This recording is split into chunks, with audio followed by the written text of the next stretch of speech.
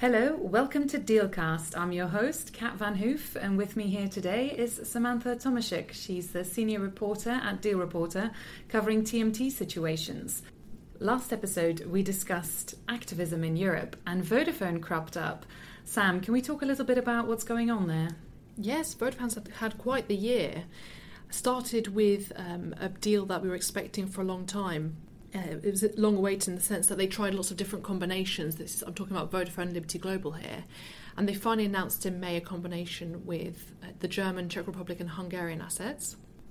And then shortly after that, their longtime CEO, Vittorio Colao, announced that he was going to step down.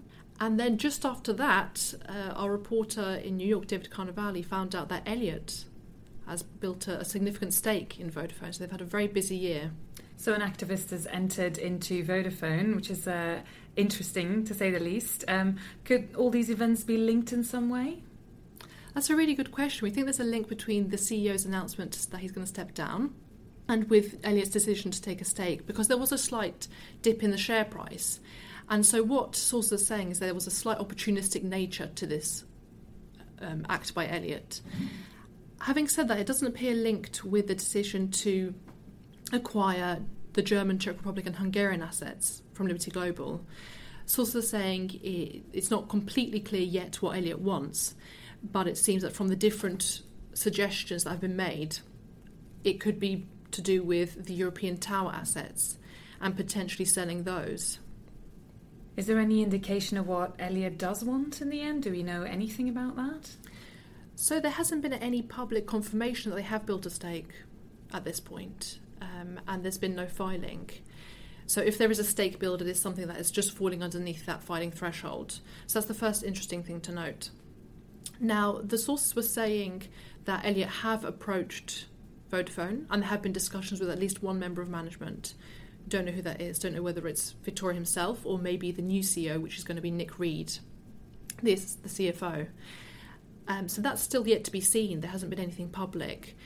But if you just look at what could be done, there's been suggestions, for example, of share buybacks, and linked to that, people have suggested that in order to do that, Vodafone could look again at the acquisition of Liberty Global's assets and really assess whether they need to do that at this point, or whether the money could be better spent by paying a larger dividend or indeed buying back shares. I did speak to a top shareholder, and he said that he wouldn't support this.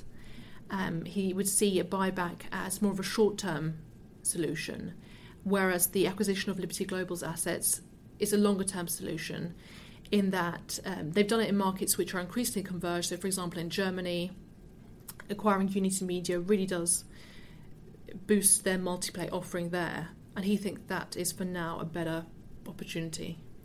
But I think, often activists tend to go for deconglomerization and getting rid of certain assets. So it sounds like it's unlikely, as you say, Elliott will support branching out or going further into other geographies rather than maybe getting rid of some short-term gains. Is that what you think?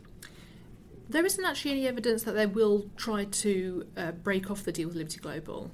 They could look to do other things, rationalising the portfolio in other ways. So, for example, there was a suggestion that they could look at their South African asset, Vodacom, or they could look at other minority shareholdings, of which there actually aren't many now, because what Vittorio did is he did actually rationalise the portfolio quite effectively and got rid of most of the minority shareholdings that Vodafone had. So it doesn't look like there's a huge amount to do, maybe beyond reattempting an IPO in New Zealand or... as I said, with the South African asset. But I think it's worth saying that if this was to be M&A related, which of course at Deal Reporter we hope it is, then it could be the towers. That does seem to be the thing that would make the biggest positive difference to Vodafone's valuation. And also there's definitely value there from what sources and the investor is saying that could be extracted, because the towers portfolio is trading at a much higher valuation than the group in general. One of the bankers we spoke to put it around 15 times EV to EBITDA for the towers, and looking at Vodafone, it's now currently around 7 times EV to EBITDA, so quite a big difference there. And so they would do this via sale, or is there any sort of ECM possibilities there as well, IPO spin-off? things that they might consider doing? Potentially, if you look at what their competitors have done. I think what banks are saying is that we should be looking here maybe at a partial sale, because there's still a level of discomfort with mobile operators around completely divesting their infrastructure assets, simply because it can give you a competitive advantage to own that infrastructure, because of course it means that your competitors aren't building on something that you've spent millions of pounds yourself building. So do you think that, you mentioned a shareholder not being particularly enthusiastic about the possibilities of Elliott boosting buybacks and such. Do you think there will be any pushback on any of the proposed strategies from shareholders? So the top shareholder is saying that he wouldn't necessarily support a tower sale in the near term. And this is mainly because Vodafone has just spent a lot of time, a lot of money on an infrastructure investment called Project Spring, basically improving its network. And it's been its strategy for a long time to really focus on network quality, and that's the way it thought it would differentiate itself from other operators. The investor is saying this hasn't actually come through yet in financial results, but that Vodafone should be given 2 more years to try and communicate to shareholders that it was worthwhile doing this investment and that it will come through. So while he's not ruling out future support, if Vodafone doesn't communicate effectively with shareholders, at this stage he wouldn't want to see that. But, you know, notoriously, hedge funds, activist funds like Elliott Management don't tend to be patient for 2 years. So we'll have to keep an eye on what they demand in the end when they disclose their stake. Thank you so much for listening. Thank you very much, Sam, for talking to us this time around. And please tune in for the next episode.